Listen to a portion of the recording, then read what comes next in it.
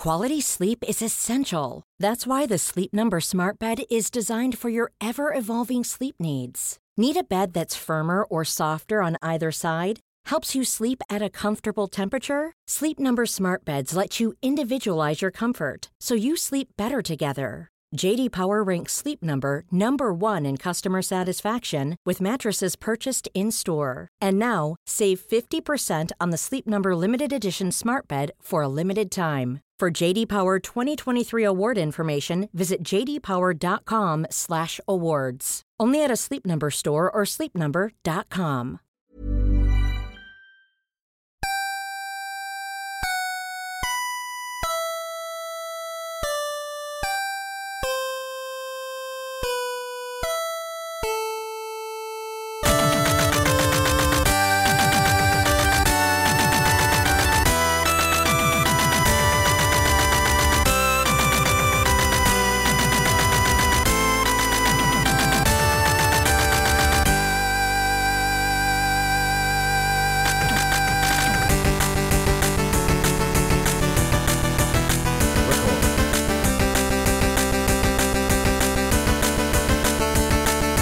Good morning, video games. Welcome to Filthy Casuals, a podcast about video games, hosted by three very kind and extremely knowledgeable boys. Thank you very much for joining us.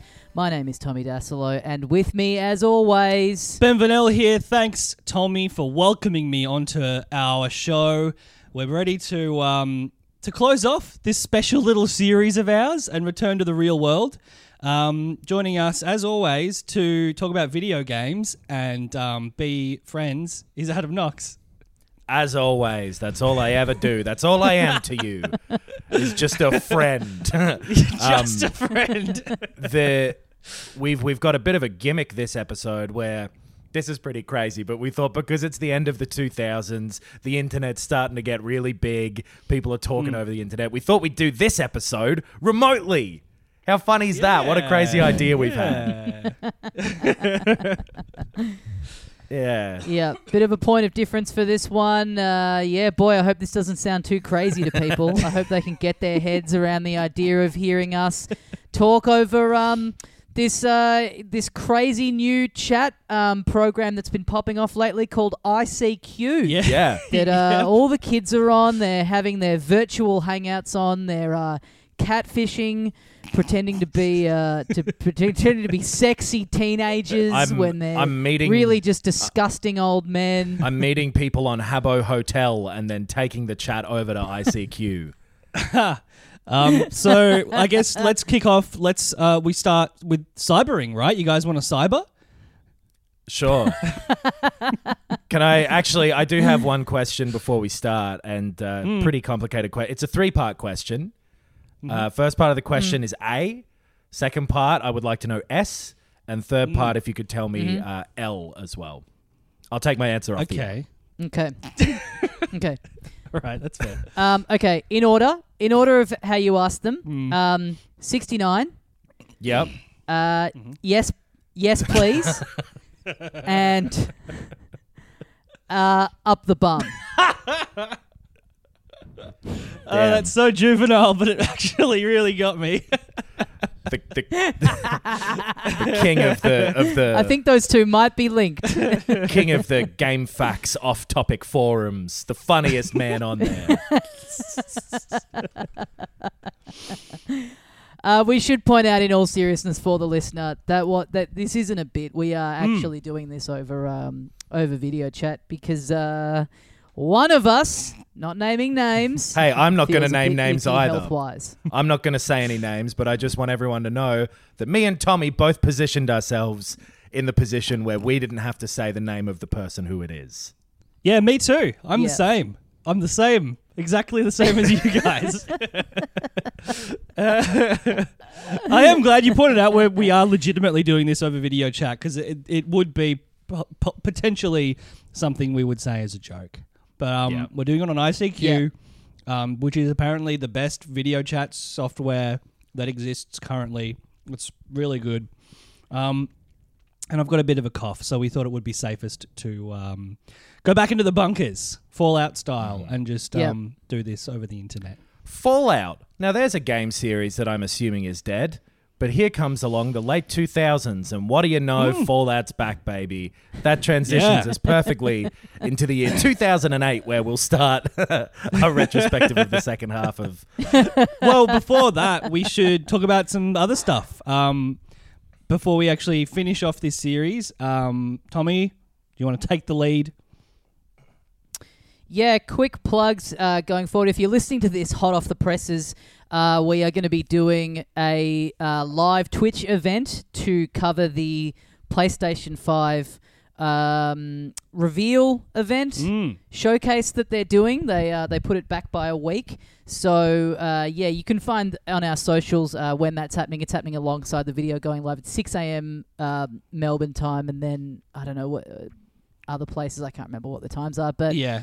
For some of you, it's more convenient than for others. It's certainly very inconvenient for us. I'll say that much. So if you're listening and you can tune in, please fucking tune in and make it worth our whiles to be absolutely rooting our entire days by waking up at the crack of dawn to test out Twitch and an ICQ connection and all that kind of stuff. But looking forward to it. Looking forward to getting our first look at the PS5 and chatting about it with you boys and, hearing what everyone else thinks. So twitch.tv/filthycasualspod if you can't be bothered going onto Twitter or Facebook. Twitch.tv/filthycasualspod. We've already got like a few hundred people following, so it should be great. It should be a good little audience for, something I'm genuinely excited for, especially having just covered the history of video games and getting really excited remembering all these console launches and all the like sick games and the interesting stuff that happens around launch time. I'm pumped. I'm excited. Yeah, same. Me too. I think it's worth kind of mentioning too, like, you know, especially with these episodes, we want them to be non-time based, so we're not talking too much about the news and shit the last few weeks. But the reason that obviously I think everyone knows that the PlayStation thing got pushed back is because of everything going on in America and around the world now. I feel like I want to say out loud on this that Black Lives Matter and that's how I feel about it. I know I'm no one, but I just want it to be literally on record. And I would love for that part of this podcast to date poorly because it no longer needs to be said. Wouldn't that be good if this was like a pointless part to listen to in the future? Yeah. By the time it's come out, that'd be glorious. Yeah. Yes. I mean, the way that... Fixed within 24 hours. The way that the news cycle works with this podcast is like anytime we talk about Nintendo and don't know what they're doing, they announce a direct 40 minutes later. So if by me saying that, the world somehow gets fixed, defund the police... Anyway, whatever. It's not the time or the place, I suppose, but who knows when is and when I isn't. I like how quickly your mood on that changed from feeling like it was an empty gesture to, in the space of the same sentence, you were convinced that you alone were going to be the reason for a change. That's narcissistic personality disorder, baby. But yeah, obviously echoed by me and Ben as well, and yes. 2005 is when... Hey, just quickly, I'm very distracted. I'm not, this is fine to leave in. Hey, Adam, is Ben's video frozen for you? Nah, it's moving more smoothly than yours. Oh, really? Ben's video has been frozen for me for close to 5 minutes now. Really? Or he's just sitting incredibly still. Yeah, that's why I started to move. He's wiggling all about the place now. Yeah. I've lost faith in the idea that his video is ever going to resume for me. But that, you know what? That's fine. As long as I can see that beautiful mug, I'm happy. This ICQ one, it definitely worked better for us when just me and Ben were doing it over that first Twitch thing we did. But who knows? Well, you're welcome. Let's it move back to prioritizes Skype. audio, though, because it does sound like we're just on a phone call together. Yeah. So yeah, the latter half of the 2000s is... How old were we all in 2005? I think I turned 16. I was 18. I turned 19. Nice. Well, a couple of fresh out of high school, full-blown men over here, and then old me sitting there, little jailbait Knox over in the corner, still sucking on a lollipop with your little denim cutoffs. Little I think I know it all. But yeah, it was definitely. So I think we were all coming into the point where when you're like that sort of age, I know for a while during this period, I sort of disconnected-ish from video games, like a little bit, or like more in the early 2010s maybe, or maybe never, but like it went from, like 100% of my free time to maybe 40. Yeah, I couldn't afford that second generation of consoles that we talked about last week, so I had a PlayStation 1 all the way up until the latter part of this period that we're talking about today. And yeah, I don't know, I had high school shit going on. I was a little disconnected from it, still playing PC games, and probably the ones that we talked about last week are the ones that I was still playing now, because again, I didn't have heaps of, disposable income. But I become, a little bit more connected with this third generation of consoles that we talk about today. So yeah, I have a lot more memories of this generation than last week's one. So everything kicked off in November of 2005 in the US when the Xbox 360 launched, which was then March 2006 for us in Australia.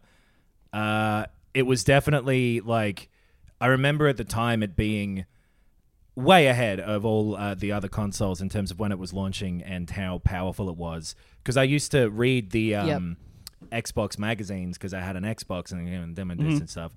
And it did that thing where at some point they... Thanks for the explanation. I used to read the Xbox magazines because the content inside them was content that I wanted to consume. If you were, it was relevant to you in your life. Yeah, as a gamer. Yeah. If you're a little I just confused. read it for the articles. Just reading it for the articles. Everything I'm saying on this podcast, I want it to be a clear statement on where I stand in history, and that is the reason.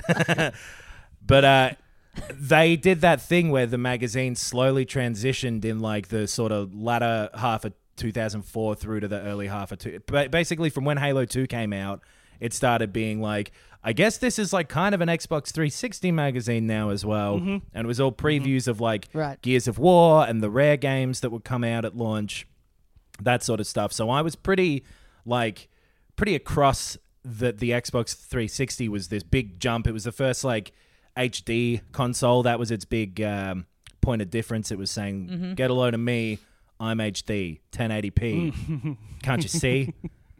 The Xbox 360 wrapped poorly. I don't know if you remember that about it. Blu-ray player? It's so funny that like only their second console, and even at the time I remember thinking already they've fucked up the naming of this.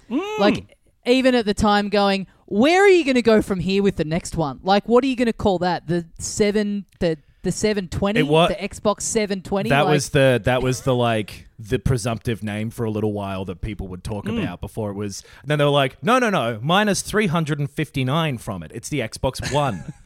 Yeah.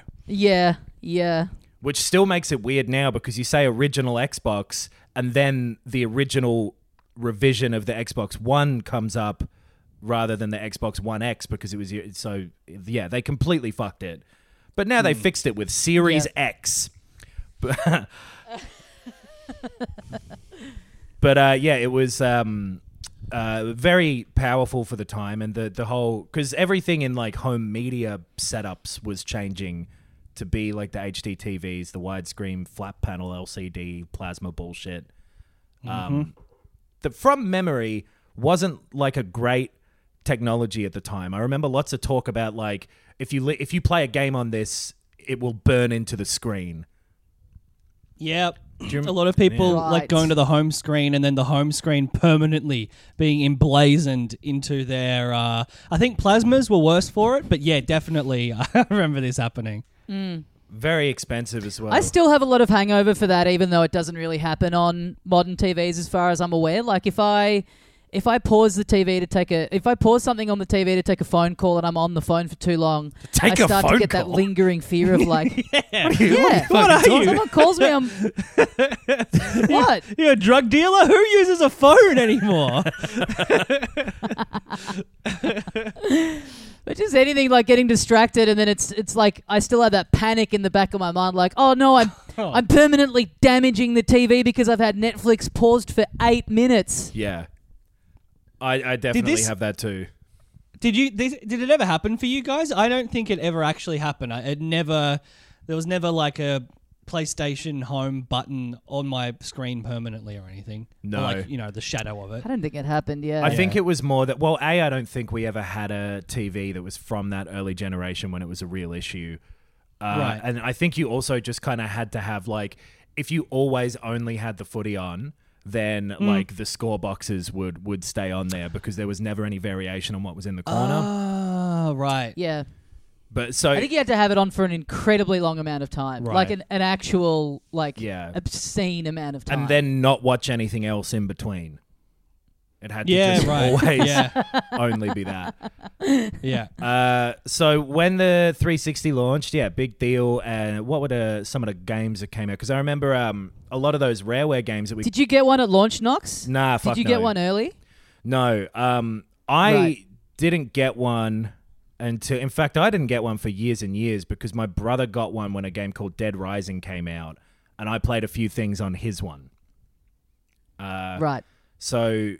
And that wasn't at launch. That was like a year later or something maybe. At launch, they had, those Rareware games that we kind of talked about a little bit last week that were like in production for, like Cameo Elements of Power was in production for the GameCube originally. Right. You had Perfect Dark Zero as well. I think both coming out at launch. So 2 Rare games after only grabbed by the Ghoulies on the original Xbox. You had 2 Rare games coming out at once. Both of them with middling receptions.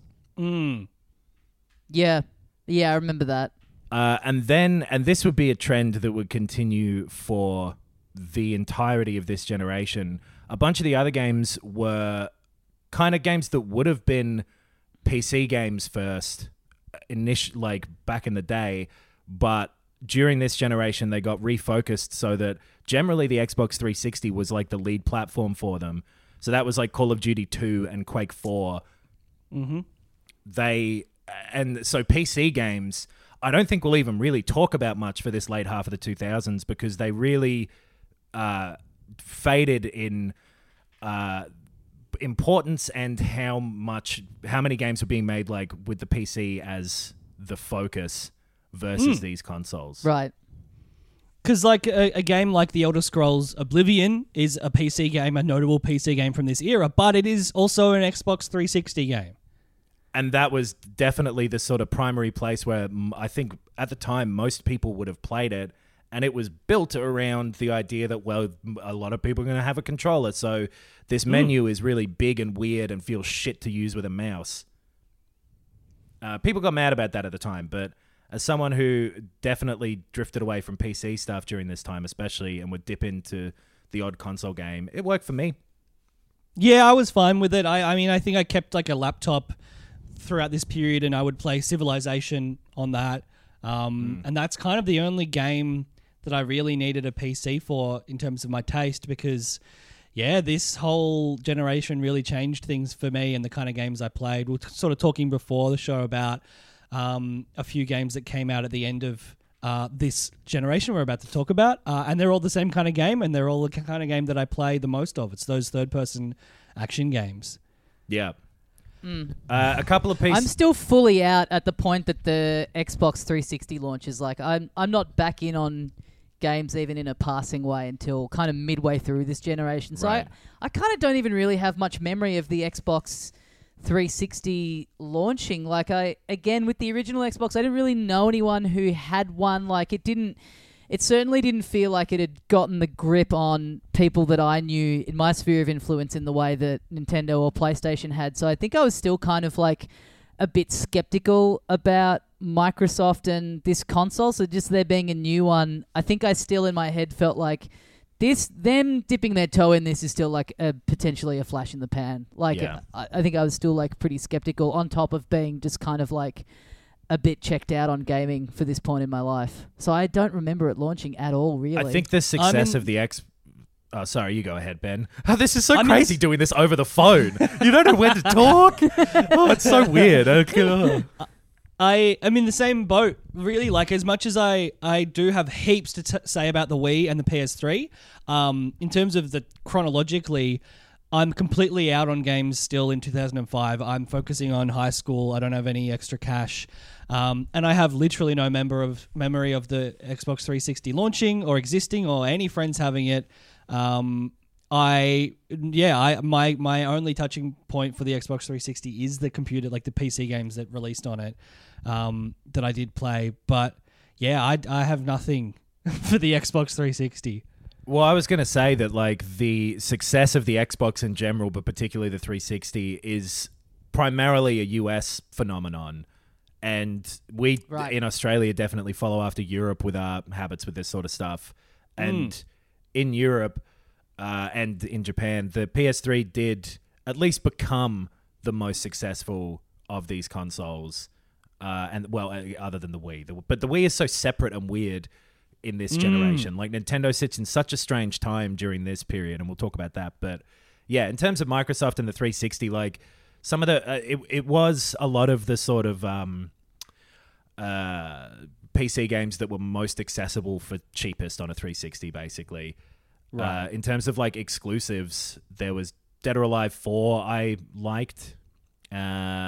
Dead Rising is really weird and cool, and it's now on everything. That's the other thing that over time, most of these games are now playable somewhere else, including even Halo 3 soon, which was the next sort of massive game for the 360. And I fucking loved Halo 3 at the time. That came out in 2007. And Halo Reach as well in 2010, which I guess we're kind of not covering. But outside of those, off the top of my head, yeah, there aren't that many huge 360 exclusive games. Crackdown. Oh, so yes. Was the first one good and the second one? Were they actually good? Nah. No, not really. The first one came with a demo for Halo 3. So it was it was big largely because of that. And then the Gears of War series was massive during this period of time as well. Those were 360 games for that stretch. I think Gears of War 2 and 3 even are still only 360, so maybe they're the biggest. But it was just this kind of this like default easy platform for people who just wanted to play a variety of games, the way that the PS4 has been for this last generation. Right. Fable 2 and 3, but no one really liked those as much as the first one is my recollection of it. Yeah, I think I've played the first one, and the third one I played on PC though. So right, yeah.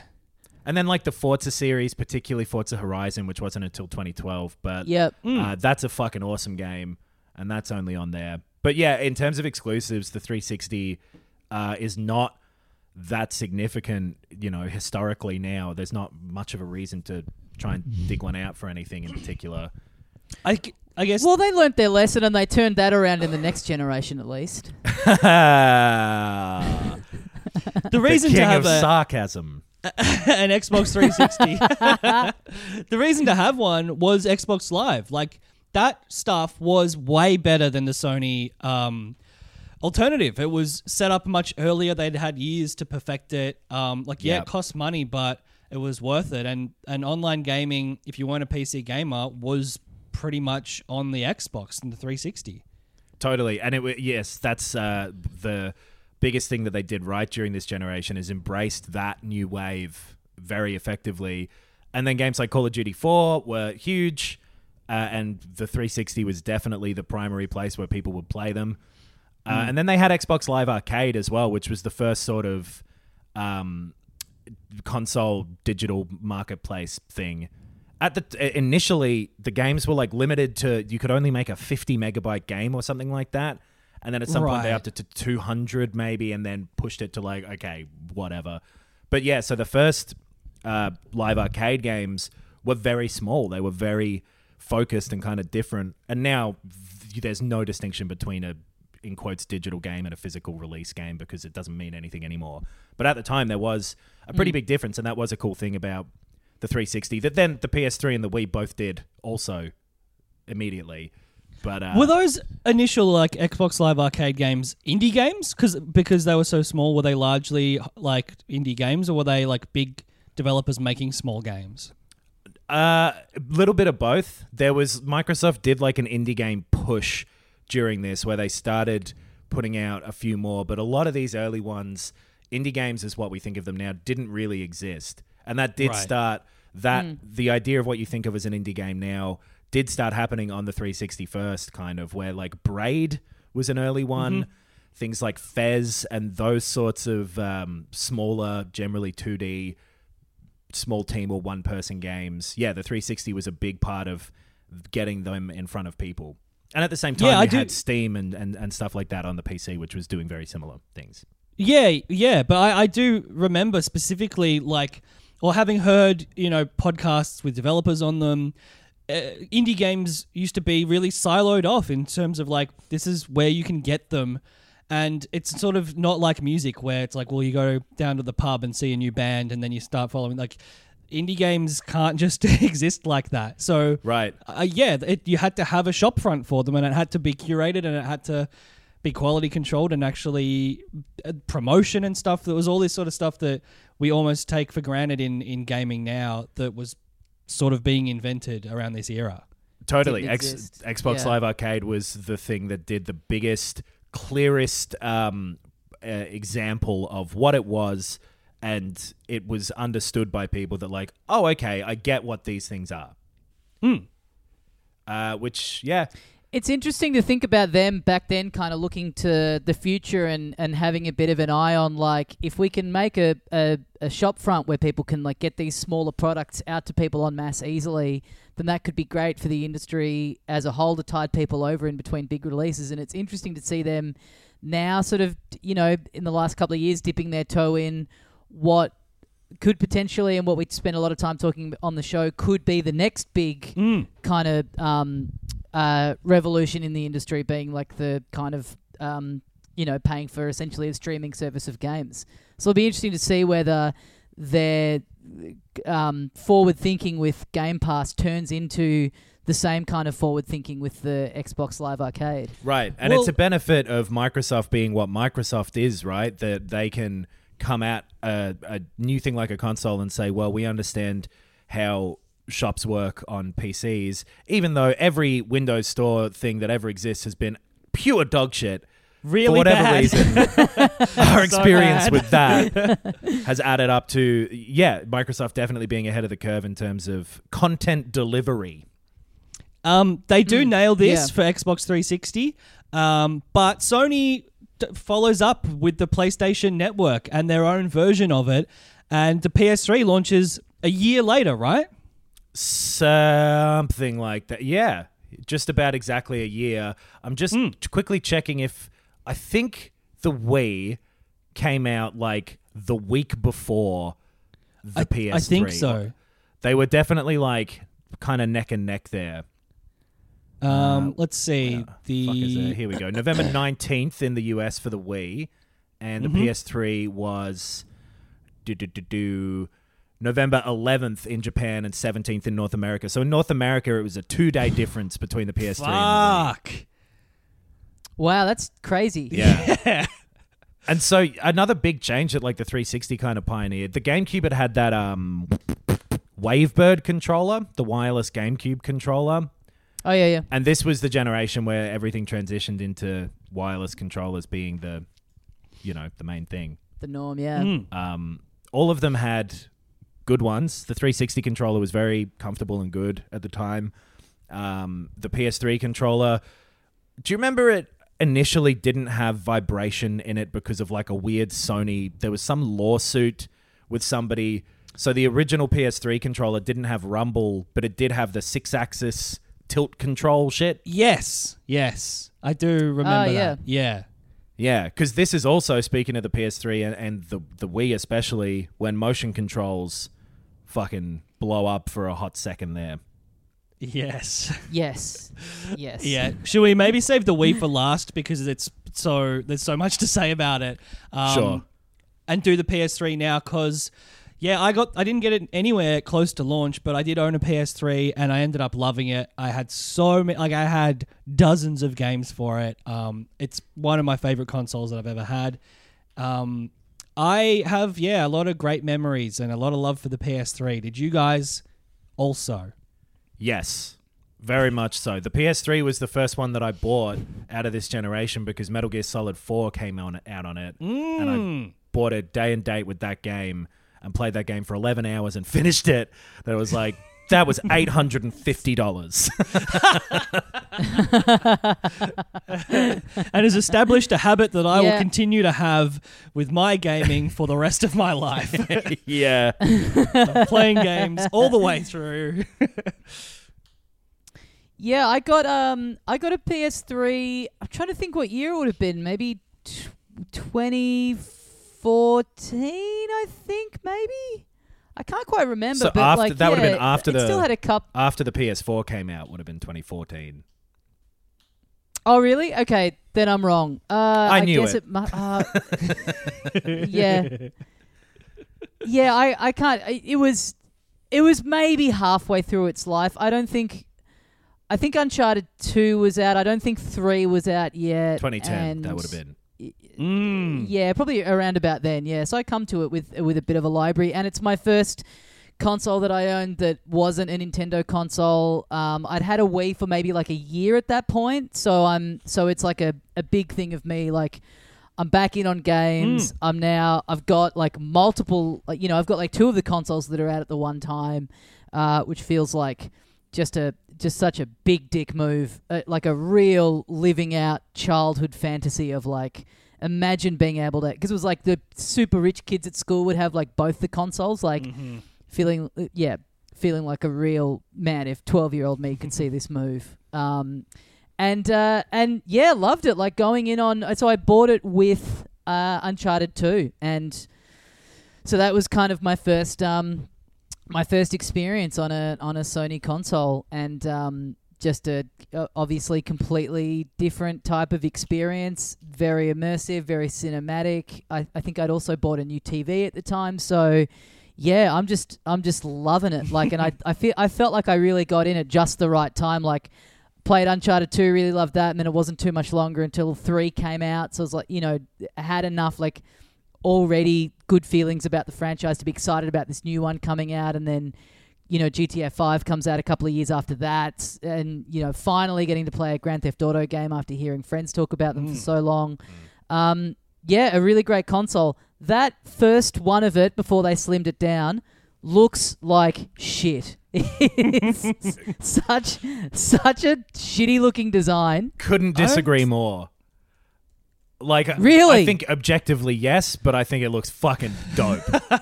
Just because, the curvy one, sure. Yeah. I don't know shiny. I don't think I owned an original curvy one. I think I owned that. I think I owned a slim where it was that matte painting on it. It wasn't the shiny, big, huge boy. That's the one I got. I'm just looking at a picture of all of them now. There's one right there in front of the camera for you. Whoa! I had it to hand. Fuck, it's heavy. Yeah, these big ass early PS3s. So like the original ones that came out initially, I still remember this had a 20 gigabyte and a 60 gigabyte version, and I believe the difference was if you got the 60 gigabyte hard drive one, it also was backwards compatible with hardware for the PS1 and the PS2.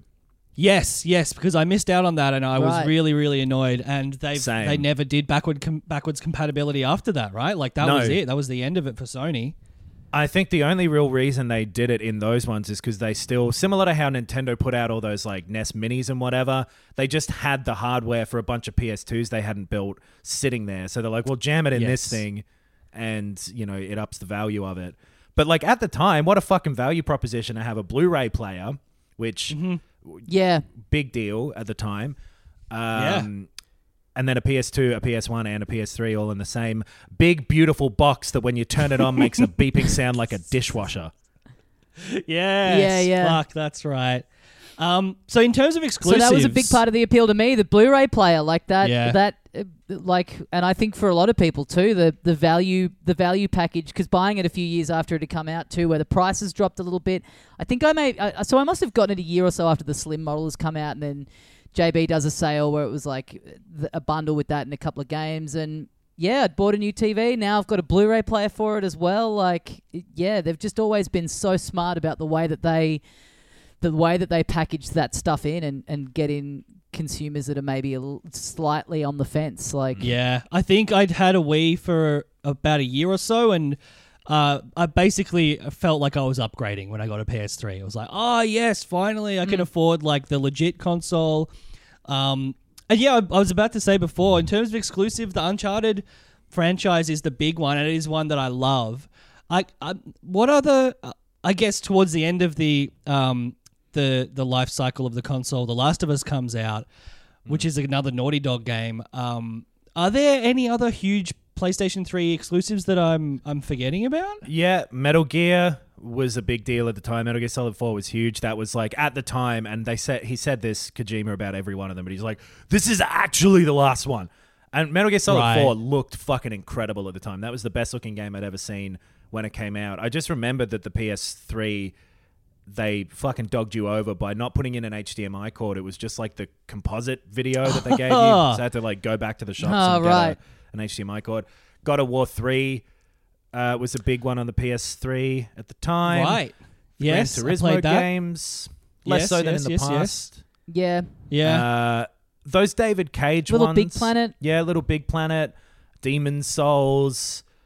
There's a fair few games, weirdly, that are still kind of stuck on the PS3. Pretty much all of the ones that I've just mentioned, other than the Uncharted games, are on the PS4 now as well. Yes, but there's no Metal Gear Solid 4 like HD remaster re-release. It's 2 and 3. 1, 2, and 3 that were released as a package? Yeah, I think 1 maybe not on this generation stuff, but yeah, you can get all of those relatively easily, I think. But yeah. Yeah, I played Metal Gear Solid 4. I played 1 and then I played 4 and I had no idea what the fuck was going on. No. But you're right, it looked amazing. It probably for when I was playing it, I was like, how did that is real. That's a real texture. That's a photorealistic thing. Like it was amazing, and then it was an incomprehensible mess story-wise. But that's what I loved about it, is that it was such a fucking wank. The Metal Gear Solid 4 was like the fucking JOI video of video games, where it was Kojima just going back over all of his stuff that he'd done with the first three and being like, remember this character? Yeah, they're here again for some fucking reason. It doesn't make sense, but whatever, dude. Who cares? We're finishing up here. Here's fucking Mount Rushmore, but with Solid Snake on it, on a boat. But yeah, exclusives, weirdly, even less so if you discount the Wii, were less, to me, to my mind, to my twisted, warped mind, were... In your twisted opinion. They were significant still, but the cross-platform game became a lot more common during this generation. Right, yep. And a lot of the big hitters were that. Because the joke about the PS3 early on when it released was that it had no games. I guess Killzone was another, relatively big one in the Resistance games. Infamous. Yeah. There are a bunch of... Yeah, well, no, PS4. All right. There were a bunch of PS3 games, but we just weren't thinking. Ratchet and Clank kept going, stuff like that. So people are probably like yelling at their podcast device that we're forgetting them. But... yeah, the joke about the PS3 at the time was that, like, the big game for it was Talladega Nights. Yes, because it that's came right. with like a packaged Blu-ray of that when it launched or something. Yep. But then the jokes were shit around this time. The joke about the 360 is that when you see one, you turn 360 degrees and walk away. And then people, when they got questioned on that, were like, no. And they put like a picture of Michael Jackson moonwalking off and shit. The birth of memes. And the death of humor. But yeah, like Tommy and I said, I got in at the end of this, or at least in the like final third maybe of the life of the PS3. So I had fuck tons of games. I had all of the ones that were multi-platform. I had them for the PS3. I had all the exclusives, and I loved it. I still hold it up as maybe my favorite console, and a great Blu-ray player for someone who definitely could not afford to also buy a Blu-ray player. Yeah. I also, at the time too, like, this is a point in my life where my disposable income is pretty limited because I buy the PlayStation and a TV with a salary from a television show I was working on at the time. The show then gets unceremoniously axed, and then I'm out of work for an extremely long time. Fuck. So it is that classic thing where I only really had the means to get a new game once every 6 months maybe. So it's funny how when you look back on it as an entire generation and go, what exclusives were there? Well, really not many, but when you're in the midst of it and you're a bit younger and you can't afford to play everything, it sort of really doesn't matter. Like, you only need one big, great one every few months anyway, because that's all you have the time and the money to devote to. Or certainly that's how I felt about it at the time. Like, I didn't really look at it as like, oh boy, not a lot's coming out on this. I was like, oh cool, there's a sequel to that Uncharted game. Fuck yeah. Great. That's the last thing I played and I loved it. I'll get that. When you look back at stuff in the manner that we are as well, inevitably things slip out of your head and your blinkers go on and you can't remember everything that was a big deal at the time. But a million fucking games came out and heaps of them were big. We'll miss some for sure. We won't talk about every game of this generation, but like the ones that still, to my mind, have a bit of cultural relevance, I guess, is the ones we're talking about. And in terms of those cross-platform ones that were a lot more common during this, GTA 4, Skyrim, Red Dead, some huge big fucking hitters. A lot of the time as well, their best version was on the 360, weirdly. Even though the PS3 was more powerful than it, yes, it was like more difficult to develop for. So things, especially those Bethesda games, Fallout 3 and those ones, would have a lot more bugs on the PS3 version, weirdly, than on the 360 version. Yeah, right. I do remember that being the case. That, like, obviously, when I was going to buy a console in sort of maybe 2009, 2010, maybe even 2011, it was pretty late on that I was getting, this console. All of the research was like, well, the Xbox 360 is technically a better console. There was just something about it culturally that kept me away from it. It wasn't the cool one. It wasn't the interesting one. It wasn't maybe the one that all of my friends had. There was something about the PlayStation 3 that just appealed. Maybe it's how it looked. Maybe it was the exclusives, but there was something about the Xbox 360 that just, there was nothing going on that I'll tell you what it is. To have it. Yeah. 360's a jock, PS3's a nerd. That's the difference.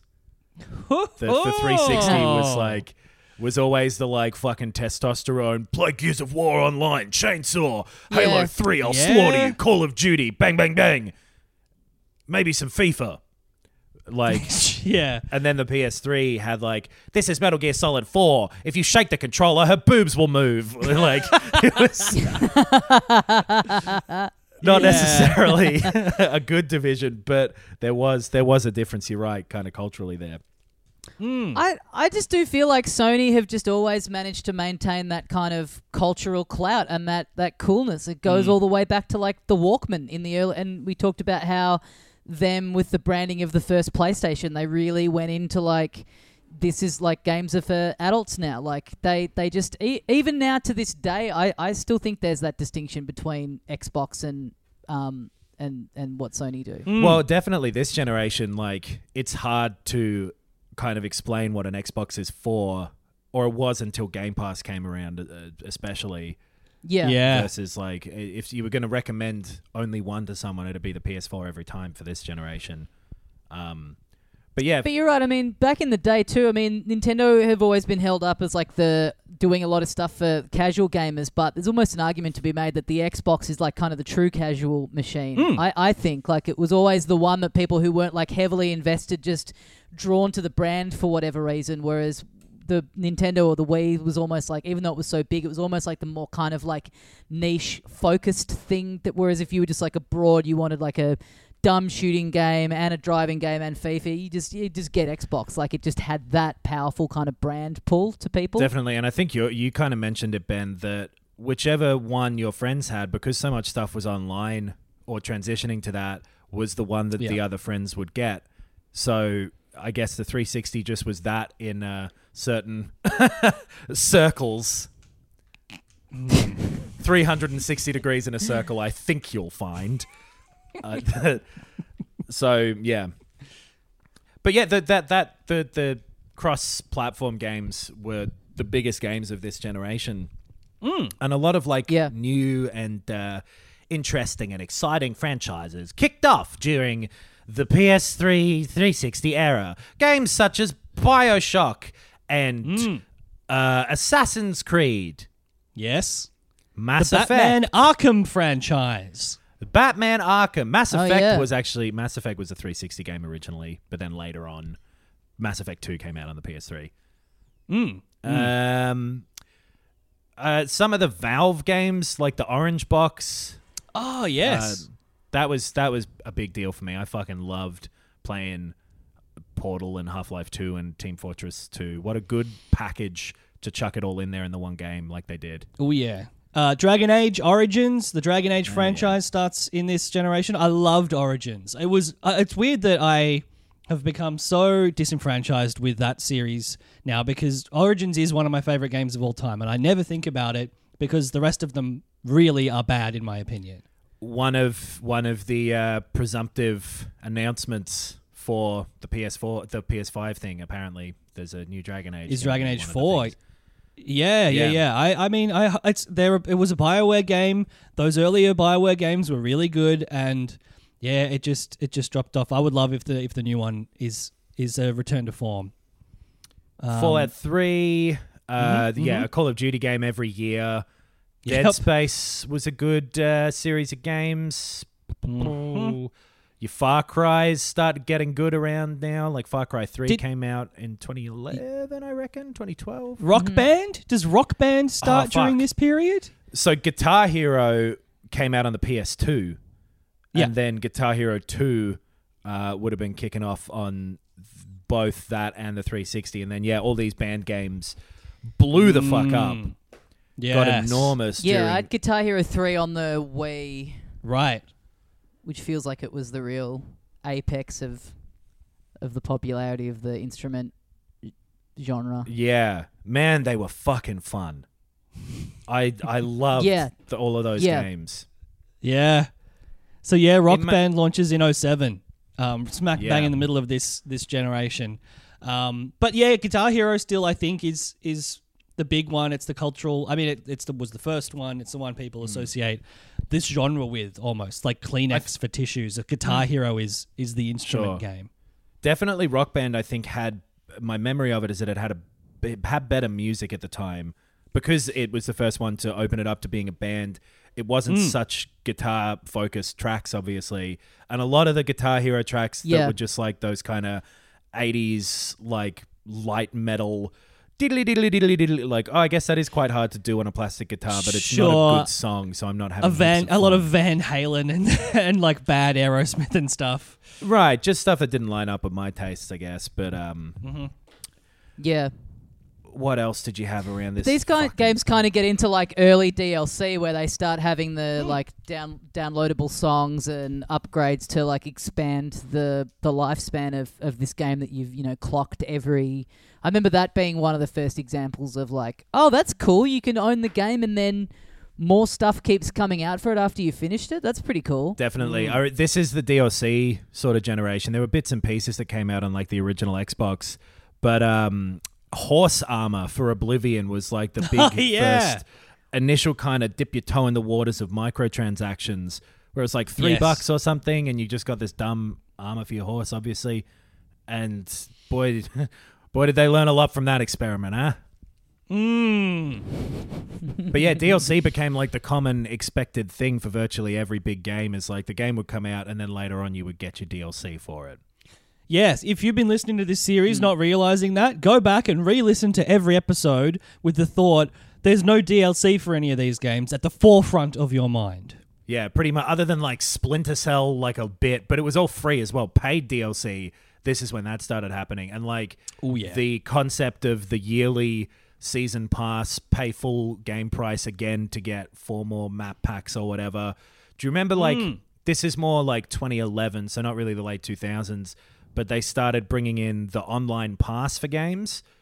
So like, yeah. like around Uncharted 3 sort of time, I remember that having it where if you bought the game new, you would get a little code where it's like, okay, you can play online. You pay full price. We love you. But if you bought the game secondhand, you wouldn't. That code would no longer work. So it was their way of trying to control that market.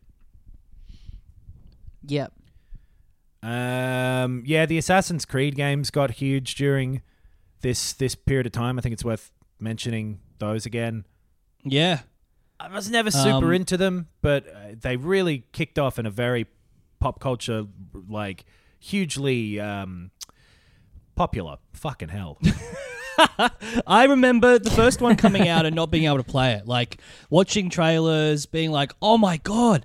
And again, like, this was revolutionary at the time. Like, that scale of city, that kind of vertical traversal, platforming combat just didn't exist. And I really, really was jealous of anyone who got to play that first one. And then the second one comes out. I'm playing it on, I guess, the PS3, and I still hold it up as one of my favorite games. It was incredible for the time. Yeah. It's weird how this generation definitely had whatever level of technology we reached, it did feel like it was enough to shift games into like a new type of thing. They were just a little more competent, and the scale was different, and there was something about this generation in particular that pushed games into being very, very similar to what they remain now. Like, if you go back and directly compare the two, obviously games have improved over the last, 10, 15 years. But something like a Borderlands or whatever that came out more than 10 years ago still looks a lot like a game that might come out tomorrow. And literally is on the fucking Switch now that I mention it. But, like, you know what I mean? Yeah. Totally. Well, we talked about, and as have many people, the fact that the Assassin's Creed franchise gets tired because it is doing the same thing for about 10 or 15 years. And it starts with Assassin's Creed 2. It's the giant open world third-person action game Collectathon. It's a map with 200 little symbols on it, and you got to go collect them all. And that starts in 2006 or 7 with Assassin's Creed 2. Yeah. Because Assassin's Creed 1 kind of didn't have as much of that side stuff, did it? You were just pretty directly going through the story, but in a large environment. And it was more focused on the assassination side of things, which it really Assassin's Creed stops being from about 2 onwards. It's more about exploration and platforming, and then that weird side story. Feather finding Creed. Yeah, exactly. And the Uncharted franchise is the other one, the other hugely influential one that, again, like you said, Knox, has dictated what games are like to this day. Well, and Call of Duty I would put in that as well, where like with Call of Duty 4 in particular, that campaign and that multiplayer is what shooters were since then. Pretty much. Like they, even to this day, until maybe like the 2016 Doom, I guess, was a little bit of fresh air, or like the odd PUBG and Fortnite. It wasn't until the Battle Royale game, which has only introduced an extra thing. It hasn't actually fully comprehensively changed first-person shooters. It's just added a new thing to that single-player campaign, multiplayer online. So, definitely like everything that you see kind of starting here, and that is this new innovative thing, like Gears of War as well, where it's like, it's taking like that kind of Resident Evil shooting, but it's this cover-based thing. Cover-based shooters, like Uncharted did that as well. It took it from there. Yep. What games are today is very much formed during this generation in an interesting way, and that I think is worth taking a look back at in this retrospective of the late 2000s podcast. If you're just joining us fucking somehow, we're up to talking about the black sheep of the crew. Yeah. I mean, you're right. The games on 360 and PS3, they're very much similar to what's happening now. And not overly dissimilar from what was beforehand. It was more like an iteration, whereas the Wii, we could call that a revolution. The difference between like the PS3 and the 360 is like Coke and Pepsi, right? But then here comes Wii, and it's a fucking like boot. It's just something completely different. It's a trolley. It's a Wii was computer games console. It was so weird and different and to me disappointing during this period of time. Like, I don't know if you remember this kind of feeling, but I remember back in the late 2000s feeling like, oh shit, Nintendo's dead. Nintendo changed from what I liked about it for all those years and is now this dumb weird thing that always has these annoying motion controls, puts out these kind of shit broad kind of games that are focused to get your grandma to wiggle the fucking controller. I was very much in the anti-Wii camp. I bought one just after I got given one as a gift. A bunch of my friends went in as a joint, I guess, 21st gift, and got me one with Mario Galaxy. So, given that I didn't get one at launch, and I didn't get one at launch and just have Wii Sports on it for a while. Like I guess the first thing I went on it was Mario Galaxy, which is just such a great game. So, my initial attachment to it was that, and then a new Mario Kart came out eventually. I know what you mean though, like the Mario Kart coming with the wheel, which fine, but didn't feel all that great. That was the problem. The motion controls, as fun as they were for a gimmick, they really were to the detriment of the majority of games that I wanted to play on the Wii, which there were good ones. Like the Mario Galaxy games are fucking awesome. Twilight Princess was like a launch game for the Wii, and that was good. But like the fucking wiggling your sword sucked, and it was so much less fun than pushing a button in some crazy way. Skyward Sword was fucking dog shit. And outside of those, they're like, I can't remember that many Wii games that I really gave a shit about, to be honest. Metroid Prime 3, but then again, you got the aiming with the thing, which just felt worse and wasn't quite there. Yeah, I mean, funnily enough, I can't really remember any experiences with the Wii Remote that seemed to fully justify it to me, other than Wii Sports, which was the great play of having that as a pack-in and did exactly what they wanted, got people up in front of the TV that wouldn't have ever been playing a game before. It worked fine for tennis and it worked fine for bowling, but then having it implemented across all these other games, it just never... I don't remember seeing too many other things where it was like, oh, this is really cool, other than being able to have the Wii Remote on its side and use it as a little kind of almost like NES controller, having the Virtual Console on there. It was really cool, and the first time they'd really started looking back into their catalog and making these games available again. But even then, it was still better to have the classic controller kind of attached and plugged into the remote. It was the first time they kind of looked back at their catalog in a price-appropriate way, I would say, where because they made Game Boy Advance fucking copies of the original Super Mario Brothers. Well, fuck you, no way. Right. But yeah, the Virtual Console was pretty cool. But yeah, I think that Wii Sports is really the only time out of the entirety of the Wii that I remember that controller making sense to me. Or being... It felt like it made the controller make sense, and it also felt like it sold the consoles, which is bizarre. That then everything else kind of had to use... It was bad enough when Nintendo did it, and then the third... trying to implement their own controller into their games, even that was dodgy enough. Yeah. Let alone the third-party games that tried to do it were just even more disastrous. Because the actual motion of it was rarely used. You were generally using that controller as either a pointer, so just a mouse cursor, or as shaking it has the same effect as pushing a button. Yeah, 100%.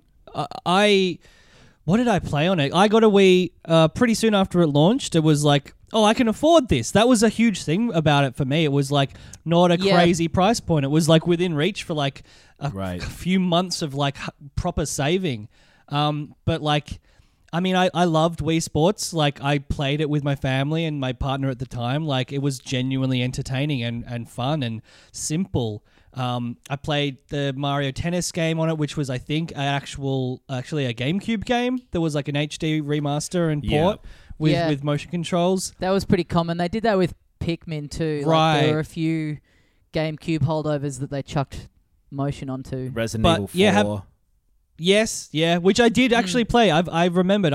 The only time I've ever played it was like a bit on the Wii, and I was like, this doesn't feel right, and so I stopped playing it. Right. But yeah, like I loved Mario Kart on the Wii. I thought it was fantastic. I like played it online so much, really got into it.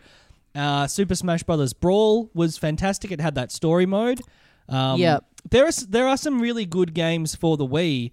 But yeah, it's mostly first-party ones. It's mostly Nintendo games. It's and not I a lot felt of like third-party ones. Outside of the Mario Galaxy games, for me personally, there weren't any of the big hits like there had been during every other Nintendo generation. There weren't any of the not hits in terms of sales, but like things that hit with me. It just was. It all felt a little. It all felt just a little bit weak. You fucking assholes. I liked it. Really was in terms of like how the motion control actually worked. It did really feel like a thing that was pretty common in that time, and I think we've talked about this in previous episodes of this series where you saw this video of them announcing the Wii and how the motion control and everything was going to work, and you thought, oh, cool, well, the possibilities are sort of limitless here. And then actually seeing it in practice, it's like, it doesn't really quite work in the way that they've made it look in the video. The good example is it Miyamoto up there is it an E3 event with Wii Music where he's like playing the drums and it's just yes, that's right. It's just, there's just no way that it's going to measure like one-for-one movement of like a stick hitting a cymbal. Like it just was never going to work in that way. Yeah. The other thing with the Wii as well is that you didn't get most of those cross-platform games because it was really, really underpowered compared to the 360 and the PS3, where like the phrase "it looks good for a Wii game" became the universal compliment for good-looking Wii games. Whereas just like it was a GameCube and a half or something. I don't remember quite how sort of powerful it was. Yeah, it was shit. It was very underpowered. Yeah, that was huge. Yeah, and they didn't do 1080. What didn't it do in terms of like the input that you could put into the TV? 720, it was like I think. Really behind the curve with Sony and Microsoft in terms of that. It's like 480p or something, right? Maybe it was 720p. It didn't have HDMI, and the others did. It definitely didn't have HDMI. You could have component output, which I think can technically put out 1080p, but the Wii couldn't do that. Yeah. And it wasn't like a DVD player. It wasn't an anything. It was just like a separate little box that was just a Wii. Yeah. You're right. It was 480p. That's so shit. Yeah. What you could do, though, because it had a disc drive, it technically had a DVD drive, I believe, not a Blu-ray drive, maybe. It did, but you couldn't play DVDs for sure. Well, you could if you jailbreaked it, which is what was very easy to do. Do I look like I'm AC/DC? I'm not gonna. I have since modded a Wii so that it can play any game. It was also a GameCube, like in there physically, and it could play every GameCube game. Because that's why you could use GameCube controllers with it. Yeah, and why they still produce them for Smash Brothers today. I jailbroke my Wii and I loaded a bunch of old games on it. Like you could just basically fill the virtual console with ROMs that you downloaded. And because I hadn't had a Nintendo console since the NES, that was cool. Like that was fun. I got to play a bunch of games I never had before, Donkey Kong Country and stuff like that. But yeah, as soon as I got a PS3, as this was said by many people, the Wii started gathering dust. For sure. And then, this isn't in the purview of what this episode's about, but the Wii U was a terrible follow-up to it. Yeah. I guess that's something to mention is that the Wii was incredibly successful. Like, as much as there aren't that many great exclusives for it, is it still the most successful console of all time? Like, it sold millions and millions and millions of units. It was hugely popular. Exactly, because of the choices they made that we are saying didn't appeal necessarily that hard to us. They quite rightly recognized that it would make it more appealing in a broad sense. And, they were buying fucking Wiis to chuck in retirement homes and whatever. Like, it became like an exercise console with Wii Fit when that came out as well. Yep. So it was definitely a mainstream success. But in terms of games I would ever want to go back to, the There's not a lot on there. Yeah. And then the other things that were out during the late 2000s was the Nintendo DS and the PSP. Yep. Did either of you have either of these? Much like the Xbox 360 and the PS3, that was a closely run race. Really hard to split those two in terms of... I had a 3DS. I never had a DS. And I never had a PSP. What about you guys? Right.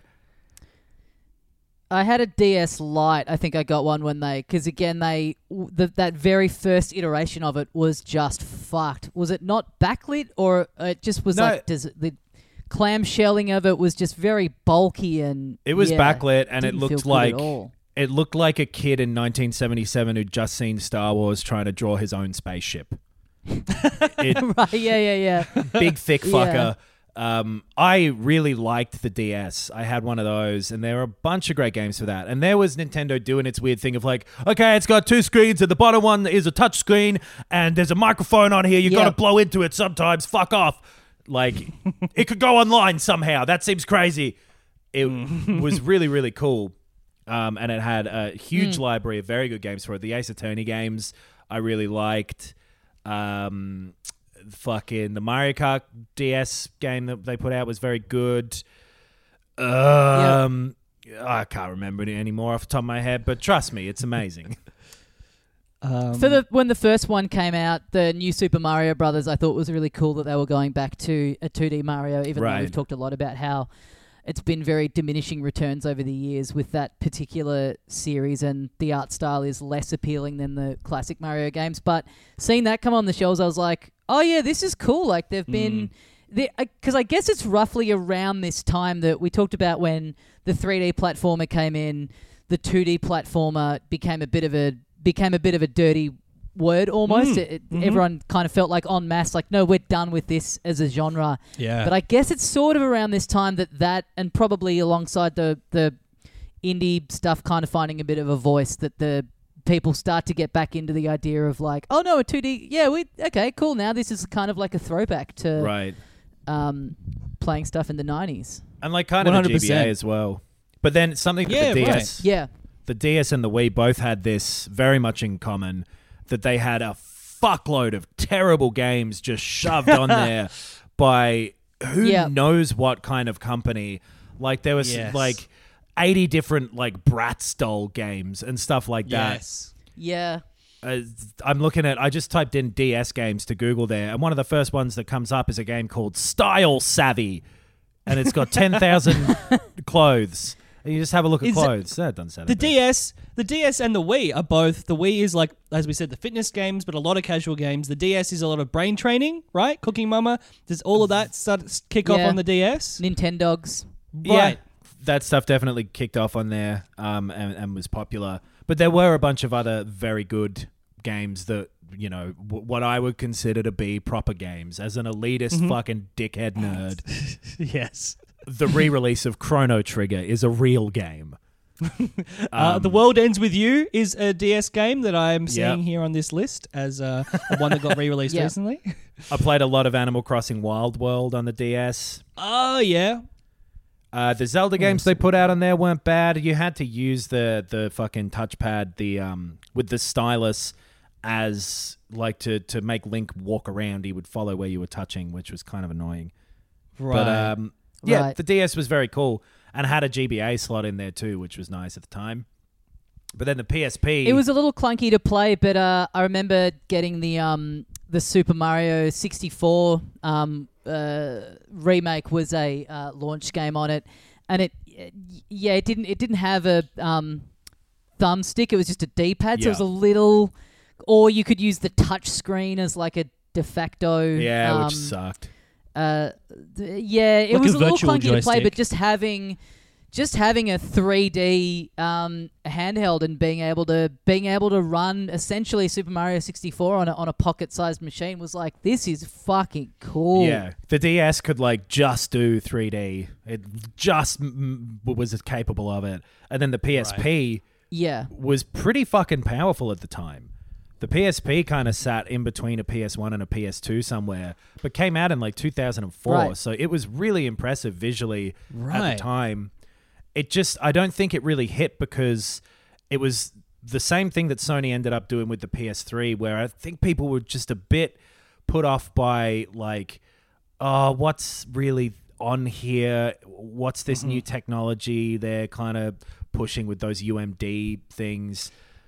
Yes. Do you remember? Yeah. They look like mini discs, and they put out like Hitch and movies like that, and they were like, you can watch movies on this fucking That's right. thing. You can watch Fuck, movies that's on right. it. Yeah. Yes. Want to watch Wedding Crashers? Yeah, No? yeah. Well, here's a fucking expensive one that you can only watch on this dumb handheld.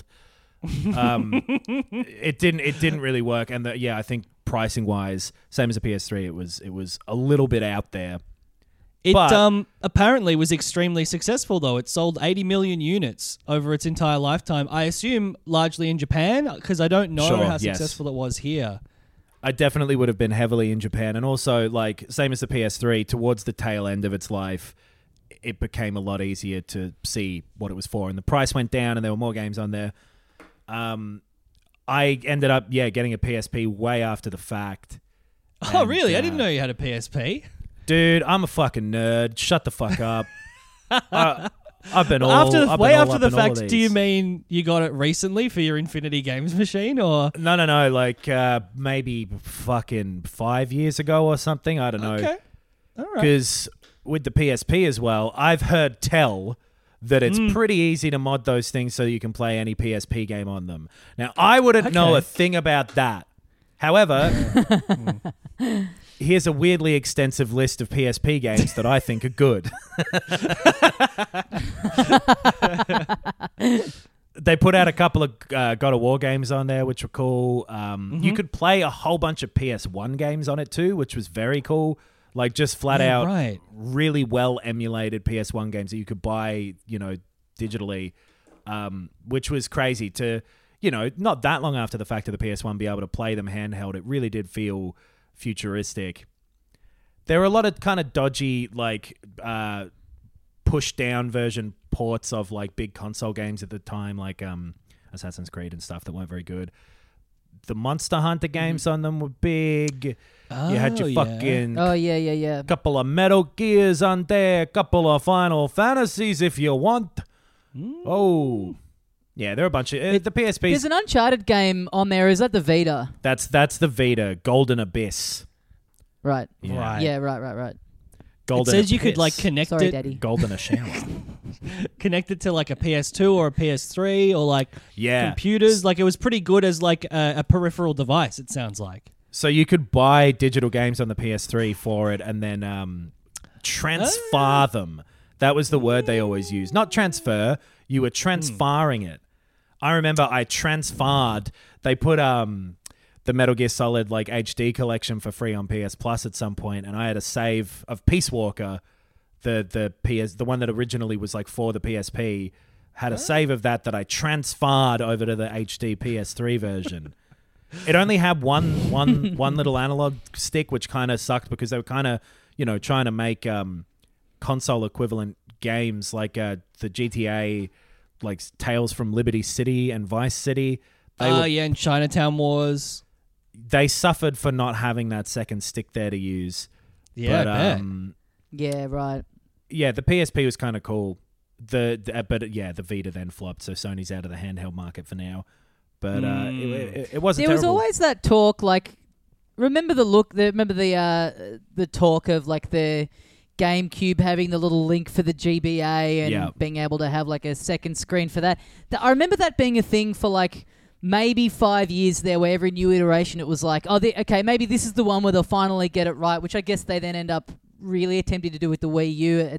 Just that idea, it always seemed like there was a lot of potential there, but it just never, it just could never catch on. Well, because the Vita, you could stream your PS4 to and play PS4 games on the Vita, same as like the Wii U, basically. People just never used it. I remember there was talk, I don't know if they ever did this, but there was talk of like, when you play Gran Turismo, you can turn on your PSP and like somehow suspend it in front of your face, and that's your rear view mirror. Your PSP is going to be your rear view mirror. It's like, well, yeah. I don't live in a fucking like, Lego set. I can't just set up this weird thing to suspend in front of me. I don't have the means to do that. It never really worked until the Switch, right? That 2-screen or like mobile go between console and handheld thing. And the way to do it was to just make it a handheld. Yeah, it was to not do it. Like the Wii U, it might have had some good functions, right? Like occasionally it was like you'd have your mini map on your game pad, but in terms of it never being felt good. It never helped. And it was never accepted, but generally, like that's why the console flopped. Yeah. But I just remember reading about it in magazines back in the day. Like I think the Game Boy Advance was the first time they'd really toyed with it, and reading articles where they're like, you know, imagine it. Say something like, for example, you're playing like a football game, and you can plan out your strategy on your own screen that your people that you're playing in the same room as can't see you doing. It was always like all these examples of these cool things that you could do that then were never once implemented when it actually came down to it. No. It's just like the hypotheticals it's always sounded great. It's like, cool, someone make that game then. Yeah. Just do that. That sounds cool. It ended up being the equivalent of like a kid going, what if there was a game where you could do anything? What if that was a game? I mean, and that happened with the Wii. Like that was... It didn't matter because the Wii was so popular, but that is exactly what happened with motion control. Like, there was sort of like scuttlebutt that Nintendo was like really leaning on developers to be like, you have to have some form of motion control to release this game on our platform. Yeah. And then like Microsoft and Sony both tried to recreate that by having their like the Kinect and the PlayStation camera thing, which I guess they had on PS2, that like PlayStation Eye. So... But they did the Move controller. Remember the fucking Move controller?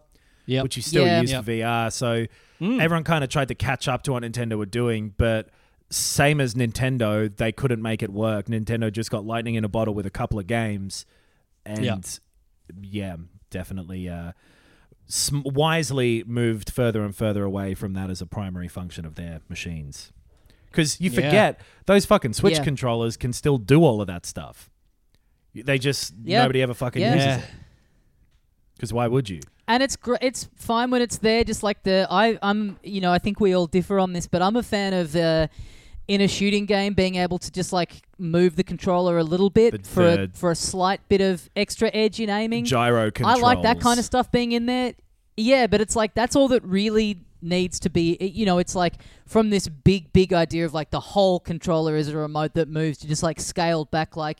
Yeah, just have a little bit of it. Just be able to move the controller around a little bit in the game if you want or if you need that little extra bit of precision. It's just there if people want it, to not like leaning on it so heavily.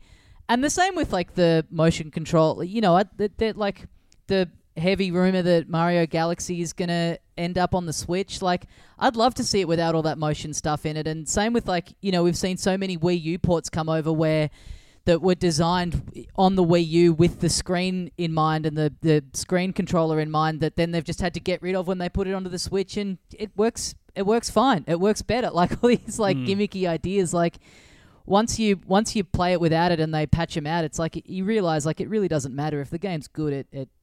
That experience doesn't really matter too much. I think for me, the Wii was an incredibly successful toy because Wii Sports was like my favorite toy that I played with, for those years. Yeah. It was a perfect Mine was my penis. Oh yeah, how's the motion control on that? Is that 1-to-1 or is it a little... It is finicky. But yeah, I loved Wii Sports and it's like, well, great. I'm glad you made this console because this works perfectly. And I played Star Wars The Force Unleashed on it, and that was like, okay, I can essentially move my lightsaber left and right and up and down, and that's about as good as you can get with the motion control, but it sort of feels like it worked for that game. So it's like, cool, you got it right for 2 games. I guess that's something. Yeah. Yeah. Well, that's the end of those podcasts. Bye forever. I wanted to just quickly... that brings us to the end of... I wanted to run through the top 10... most critically successful games of 2009, just to sort of end off that decade, just to let people know, like, these are the latest games that existed at this point. This is the best of the best. This is the peak of the art form, but by the time, the culmination of the last, nearly 30 years that we've been talking about on these podcasts. Exactly. This is where it led to. Number 1. So, I guess start with number 10. Yeah, I think this is number 10. There's one double up because it was so successful on 2 platforms. Oh, right. Metroid Prime Trilogy on the Nintendo Wii. Sure. So that I did enjoy that. It was the first 2 from the GameCube and then the third, which was made for the Wii, but it gave them all the motion shooting, which worked fine in those games, but I did prefer the controller GoldenEye style movement of the original 2, personally. And apparently they might come back out on Switch, in which case all 3 will have that implemented, which would be great. Right. I never played it because I'd never heard of Metroid at that point in my life. Sure. They're good games. That is a good pack of games. Yeah, I if they do re-release them, or I mean, obviously I want to play the new Metroid whenever it comes out, but Grand Theft Auto Chinatown Wars on the Nintendo DS is next up, and it is also the last time we hear from Nintendo. That's bizarre to me that game has made it up there. Is this like Metacritic or something? How are these being... It is. It's Metacritic, and I think GameRank maybe is the other one. Right. But yeah, it's ranked by score. Chinatown Wars got 93 out of 100 on Metacritic. Weird. I could never get into that game, and you said it's the last time we hear from Nintendo. Yes, it is. Fuck off. Yeah. Mario Galaxy is better than Grand Theft Auto Chinatown Wars. Delete this list. Isn't this of games that came out in 2009? Yeah, this is 09. Is that what you said? Oh, I'm a dumbass. This is just games that were released in 09. Yeah. Yeah. Okay, well, I give myself a rating of 1 out of 10 then. We must have touched on this game at some point. Actually, we must not have. Minecraft comes in next. What the fuck? It was released in May of 2009 for the PC. Minecraft. Weird. That's so long ago. Isn't it? Yeah. But it just scrapes into this series. And we've talked about it before in context of sort of broader discussions about gaming. But Minecraft. Bang. Sure. Wow. That really does tie everything into the modern era. And like that is such an example of, hey, indie games are super popular now and very accessible. Hey, speaking of indie games being popular and accessible, the game you mentioned earlier, Nox, Braid, comes out in late 2009. It's listed as the PlayStation 3 version here. I think that the 360 one came out in 2008. Right. I kind of remember that. It was good. Braid was fun. You're right. Yeah. The same dude who made The Witness, whatever his name was, it escapes me. But yeah, sort of time travel puzzle platformer thing. Pretty cool. Yeah, I remember that being a real a landmark in the game in general. It's like, that's right. We can go back to things being 2D and interesting, and there are ways to innovate within that style or presentation of games. For sure. Street Fighter 4. Oh, hell yeah. I forgot about Street Fighter 4 coming out. Yeah. And then Street Fighter 4 marks the return of the fighting game as a genre. It had kind of died off during the 2000s, and Street Fighter 4 brought it back, and now they're all over the place. I got to play that Mortal Kombat 11 DLC for the next episode. Oh, yeah, nice. I just lent Mortal Kombat 11 to my dad, so I will not be. But you fucking Street idiot. Fighter 4. Oh, actually, Street Fighter 4 is one of 2 games that appear twice in this list, just because of the 2 platforms it was really successful on. But that appears again. The next game in the list is the other one that is a double up, Call of Duty Modern Warfare 2. Yep. That takes up the next 2 spots on the list. Stay frosty. It's rated the same. Street Fighter 4 is rated 1 point better on PS3. That's why it's split up. That controller the superior was product. The controller was more suited to fighting games with the split up D-pad rather than the weird 360 one that wasn't very good. But yeah, Modern Warfare 2 continues the dominance of Call of Duty in video games. That one was huge. I suspect it's 1, 2, 3, 4, 5th down on the list for rating. It probably was much closer to the top for sales. They were just massive at this point. Yeah. Street Fighter 4 again. Little Big Planet is the 3rd highest ranked in terms of reviews. Again, a marker A marker of things to come, right? Where it's like it's all community based, it's all online, like player generated content. A very modern game. Yeah, and I guess like a good example of Sony, well, maybe it's an example of Sony tapping into online services and multiplayer and that sort of aspect of their interfacing, trying to catch up to Xbox with like, hey, yeah, you can like talk to each other and collaborate and do stuff like that and play other people's levels. I remember playing it at the time and it being like a fun novelty, but never being a good platformer. No, that was the problem, is that the platforming felt shit. The controls felt bad, so I never wanted to play more levels of it. Yep. I was kind of the same. But yeah, I do remember being like, well, this is cool and new. Fallout 3 is number 2. That was a 2008 game for sure, but right. Whatever. It can be on this list. Yeah. Well, it is. It was Oblivion with guns at the time. People were dubious about it. But this is also Bethesda at their fucking height during this generation. They put out Oblivion, Fallout 3, and Skyrim. Yeah. And then for the next generation, they continue to do the same thing, pretty much. Yep. Yeah. Because they don't make New Vegas. New Vegas must be a little later on, and it's made by Obsidian. Yeah. But I love Fallout 3. I definitely played it at the time. I played it on PS3 and fucking, loved it. Thought it was fantastic. Like that Morrowind feeling that we talked about last week. For a shooter and like a sci-fi post-apocalyptic game to have that scope for the time was awesome. I still, replay 3 sometimes. I think it's very a good. great game. And then Uncharted 2 is number 1. 96 out of 100. Yep. Almost a perfect game. I fucking love it. It changes storytelling in games to something way more exciting, if not, 100% deep. It is a landmark game. Definitely. If you're going to chart like the or unchart fucking if you're going to chart the progression of like cinematic games, Uncharted 2 is like the next one to talk about after like the original Metal Gear Solid in terms of driving that forward, probably for me. Yep, 100%. Yeah. Damn. So that's where we're at. Yeah. What a set of decades, huh? 30 years. Yeah. Came and went. That's how old I am. I know. That's it's been good. Yeah. Well, that brings us to the end of this series, the history of video games. Thank you for coming on this journey with us. And hey, if you enjoyed this little wrap up, maybe recommend these last 6 episodes to someone who doesn't know as much about games. Maybe they'll maybe it's a good jumping off point. Maybe there's 6 good ones to listen to if you're outside of gaming. We will be back next week to regularly scheduled programming. We'll be wrapping up the PS5 reveal event. We're watching it live on Twitch, so join us for that. And bunch of things coming out in the next little bit that I'm excited about. Yeah.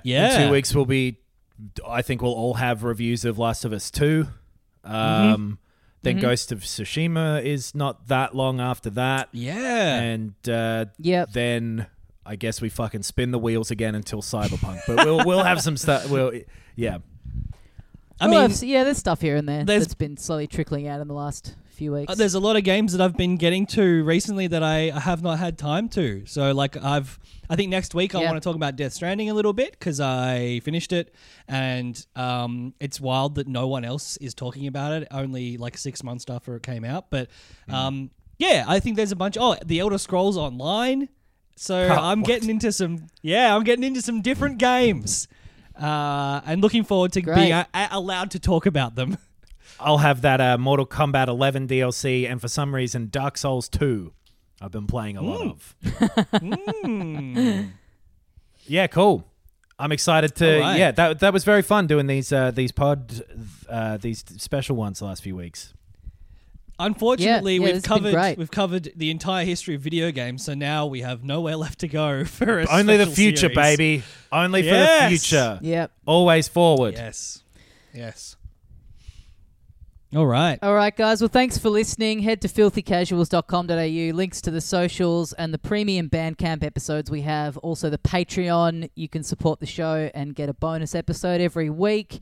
We'll see you next time. Thanks very much for listening. And as we say here at the end of every episode of Filthy Casuals... 30 more years! 30 more years! Actually, I shouldn't chant that at the moment. There's probably people who want that. Anyway, whatever. 30 more years of video games specifically! Mom deserves the best, and there's no better place to shop for Mother's Day than Whole Foods Market. They're your destination for unbeatable savings, from premium gifts to show-stopping flowers and irresistible desserts. Start by saving 33% with Prime on all body care and candles. Then get a 15-stem bunch of tulips for just $9.99 each with Prime. Round out Mom's menu with festive rosé, irresistible berry chantilly cake, and more special treats. Come celebrate Mother's Day at Whole Foods Market.